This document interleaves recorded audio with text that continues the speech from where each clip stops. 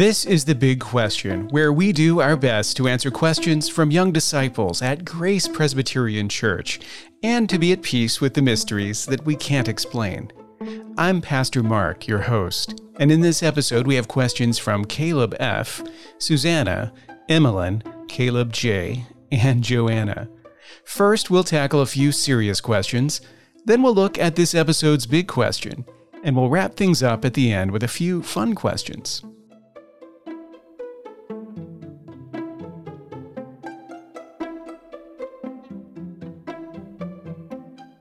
Let's start with our serious questions. Our first question comes from Caleb F., who asks, were there any Pharisees in Jesus' time who didn't think they were perfect? Caleb, yes, there were. But before I give you examples, let me clarify just one thing. None of the Pharisees thought that they were literally perfect. And they were smart people. They knew better than that. What they thought was that you could keep the law without being literally perfect. In other words, that if you applied yourself, then you could be good enough to qualify as righteous. Honestly, that's what most people today believe too. They just live by a different set of laws than the Pharisees did. The problem for people today and for the Pharisees was the same. That problem was that God's standard of righteousness is much higher than our own. So what looks good in our eyes is very different from what looks good in God's eyes. But having said that, yes, there were some Pharisees, in fact, a lot of them, who believed in Jesus when he appeared and trusted in him as the Messiah, as the one who had come to save his people. In John chapter 3, for example, we're introduced to one of them, a man named Nicodemus. In the book of Acts, we meet a guy named Gamaliel, who seems also to have been another one of these believing Pharisees.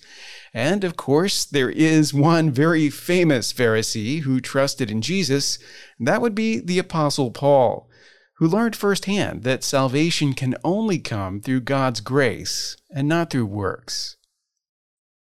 And now Susanna wants to know, do you think the Pharisees went to heaven? After all, they did what the law said and also what they said. Susanna, of course, some Pharisees did go to heaven because, as I said, some Pharisees trusted in the Messiah, in Jesus. So they were judged based on Christ's perfect righteousness and not their own works. But again, let me clarify something. When you say that the Pharisees kept the law, plus they kept extra laws of their own, that sounds like the Pharisees set a really high standard of obedience. Like they did what God commanded, and then they added on top of that extra things in addition. And that's certainly the way the Pharisees thought of themselves. As we've seen in Matthew's gospel, the Pharisees often seem to believe not only that they're more righteous than everybody else, but that they're more righteous even than Jesus is. But in reality, the Pharisees didn't keep the whole law. That's the reason why, from John the Baptist to Jesus to Paul, the criticism of the Pharisees is always that they are hypocrites. The Pharisees were trusting in their own righteousness, and yet that righteousness wasn't all that righteous because they picked and chose what obedience they thought was important, and they substituted rules of their own in place of God's. And we have to remember this because sometimes we're tempted to think that the Pharisees had a hard way of salvation and that Jesus came to make salvation easier through grace. But the reality is the Pharisees didn't have a way of salvation at all. It was yet another way of condemnation, because even perfect obedience would not have been enough to save the human race, and yet they were far from perfect in their obedience. That's why we should never trust in just being a good person to please God. There is no salvation except salvation in Jesus Christ.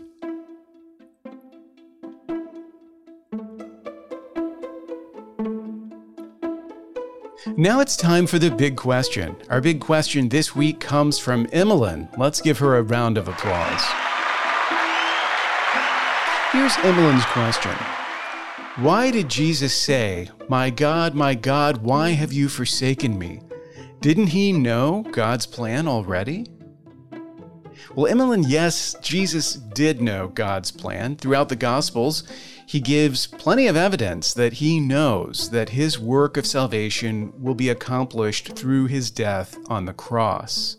We see him mentioning this before the cross, warning his disciples in advance, even though they don't understand the significance of his words, and when they do understand, they deny it.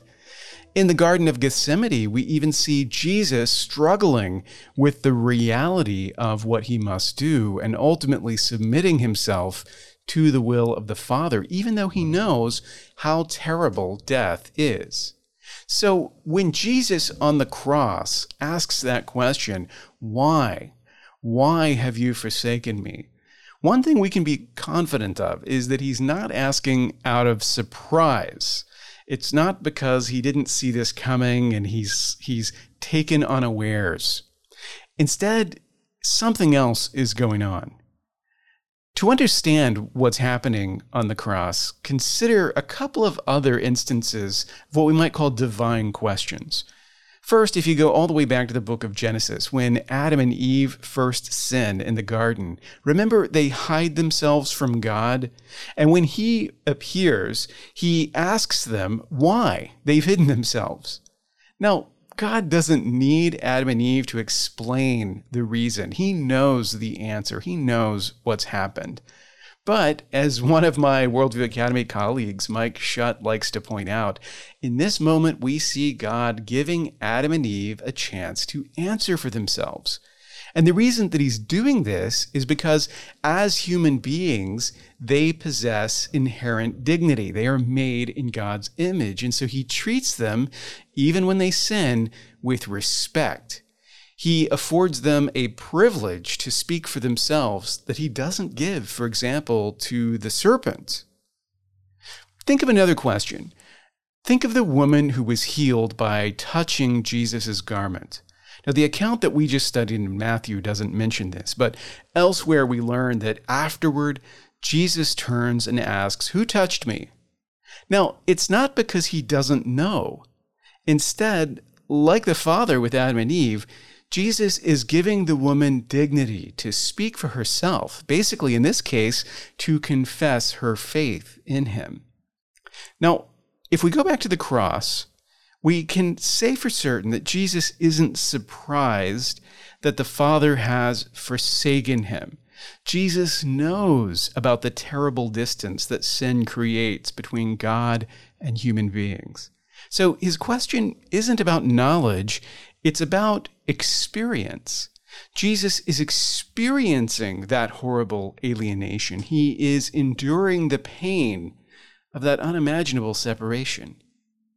If it was heart-wrenching for Adam and Eve to be cast out of the garden, cast out of their communion, their time in the presence of God, imagine what it must have been like for Jesus to bear all of our sin and to endure the consequences of that sin.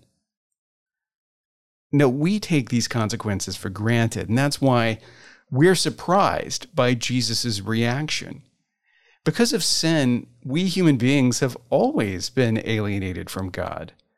All the pain and meaninglessness and depression, all the dislocation, the hopelessness that we associate with the human condition, all of this stuff that we've gotten used to, that we take for granted, it's the result of sin.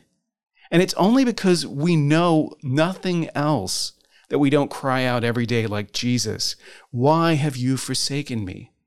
But of course, in our case, it's the other way around. We forsook God in favor of sin.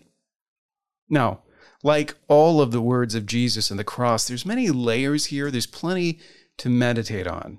And I can't explain them fully or exhaustively, but I can at least give you a place to begin. I think that in this moment on the cross, Jesus is experiencing the reality of sin and death, and by his example, he is teaching us how to see sin and death rightly. In the ancient world, the first critics of Christianity used this moment on the cross against Jesus, these very words. They said, if Jesus was so great, why did he face death with such dread and agony? They like to compare him to Socrates, who philosophized his way to the grave. Surely, they said, it's a better way to die, the way Socrates did, than to die like Jesus. But in this, they were exactly wrong. They made the same mistake that so many of us make today in thinking that death is just a natural part of life, something to make peace with, something normal. The Greeks went further and told themselves that their souls were immortal and that all death did was free them of their corrupt bodies. But in fact, death is the highest expression of our alienation from God.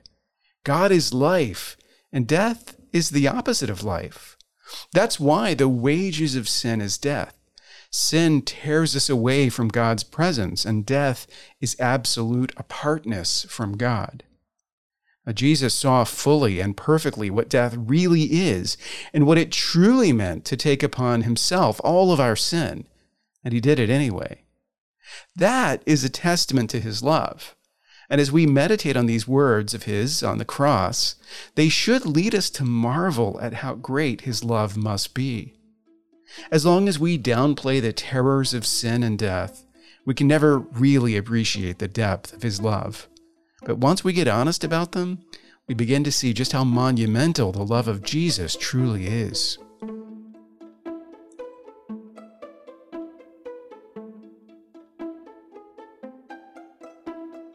Before we close, let's look at a few fun questions. Our first question comes from Caleb J., who asks, pastors are the most holy people, but the Bible says do not work on the Sabbath. So why do pastors only work on the Sabbath? Well, Caleb, this is a great question, but there are a couple of misconceptions that I want to clear up first.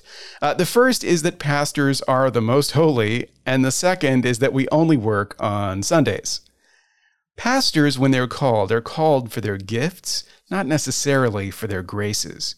In other words, pastors are often very gifted when it comes to preaching, teaching, and helping you apply Scripture. But that doesn't mean that pastors are the best at living those things or that they are the holiest people. Now, this is important. You should never put pastors on too high a pedestal and never assume that a person's knowledge or skill is the same as actual holiness. The best pastors that I've known were very aware of their shortcomings, and I'm conscious of mine. Second, pastors actually work throughout the week like everyone else. In fact, a lot of the work of ministry happens outside the worship service. Everything from studying the Bible, preparing sermons and lessons, counseling people, prayer, even making podcasts like this one. And to be honest, I don't think of what I do in worship as work. It's worship for me just like it is for everybody else. And remember, too, the prohibition on working on the Sabbath does not apply to our duties toward God. The whole point of resting from your everyday labors is to devote yourself to God's service. So everything we do in worship, whether it feels like work or not, is not only allowed, but is actually required of us. And now Joanna asks, what are 3 of your favorite holiday traditions? Well, by far, my favorite tradition, Joanna, is getting presents for Christmas, because I like getting presents. Oh, and I like giving them too. But really, I like getting them the most. Now, for Easter, I really like the idea of getting all dressed up. There are theologians who say that getting dressed up like that is kind of like a foretaste of the glory of resurrection. And since we celebrate the resurrection in particular on Easter Sunday, I've always appreciated a nod towards that celebration. My last one is a little bit of inside baseball, because this is a holiday that most people don't celebrate, but here goes. In the town where I grew up, which was down on the Gulf Coast, we celebrated a famous historical event where pirates attacked the town and took the mayor hostage. So every year on Contraband Day, a flotilla of boats would descend on our downtown, and some people dressed as pirates would seize the mayor and take him onto their ship, and then they'd have a big pirate parade through downtown and throw gold doubloons to kids like me in the crowd. Although actually they were plastic doubloons, but I still loved them, and for a while I wanted to grow up and be a pirate.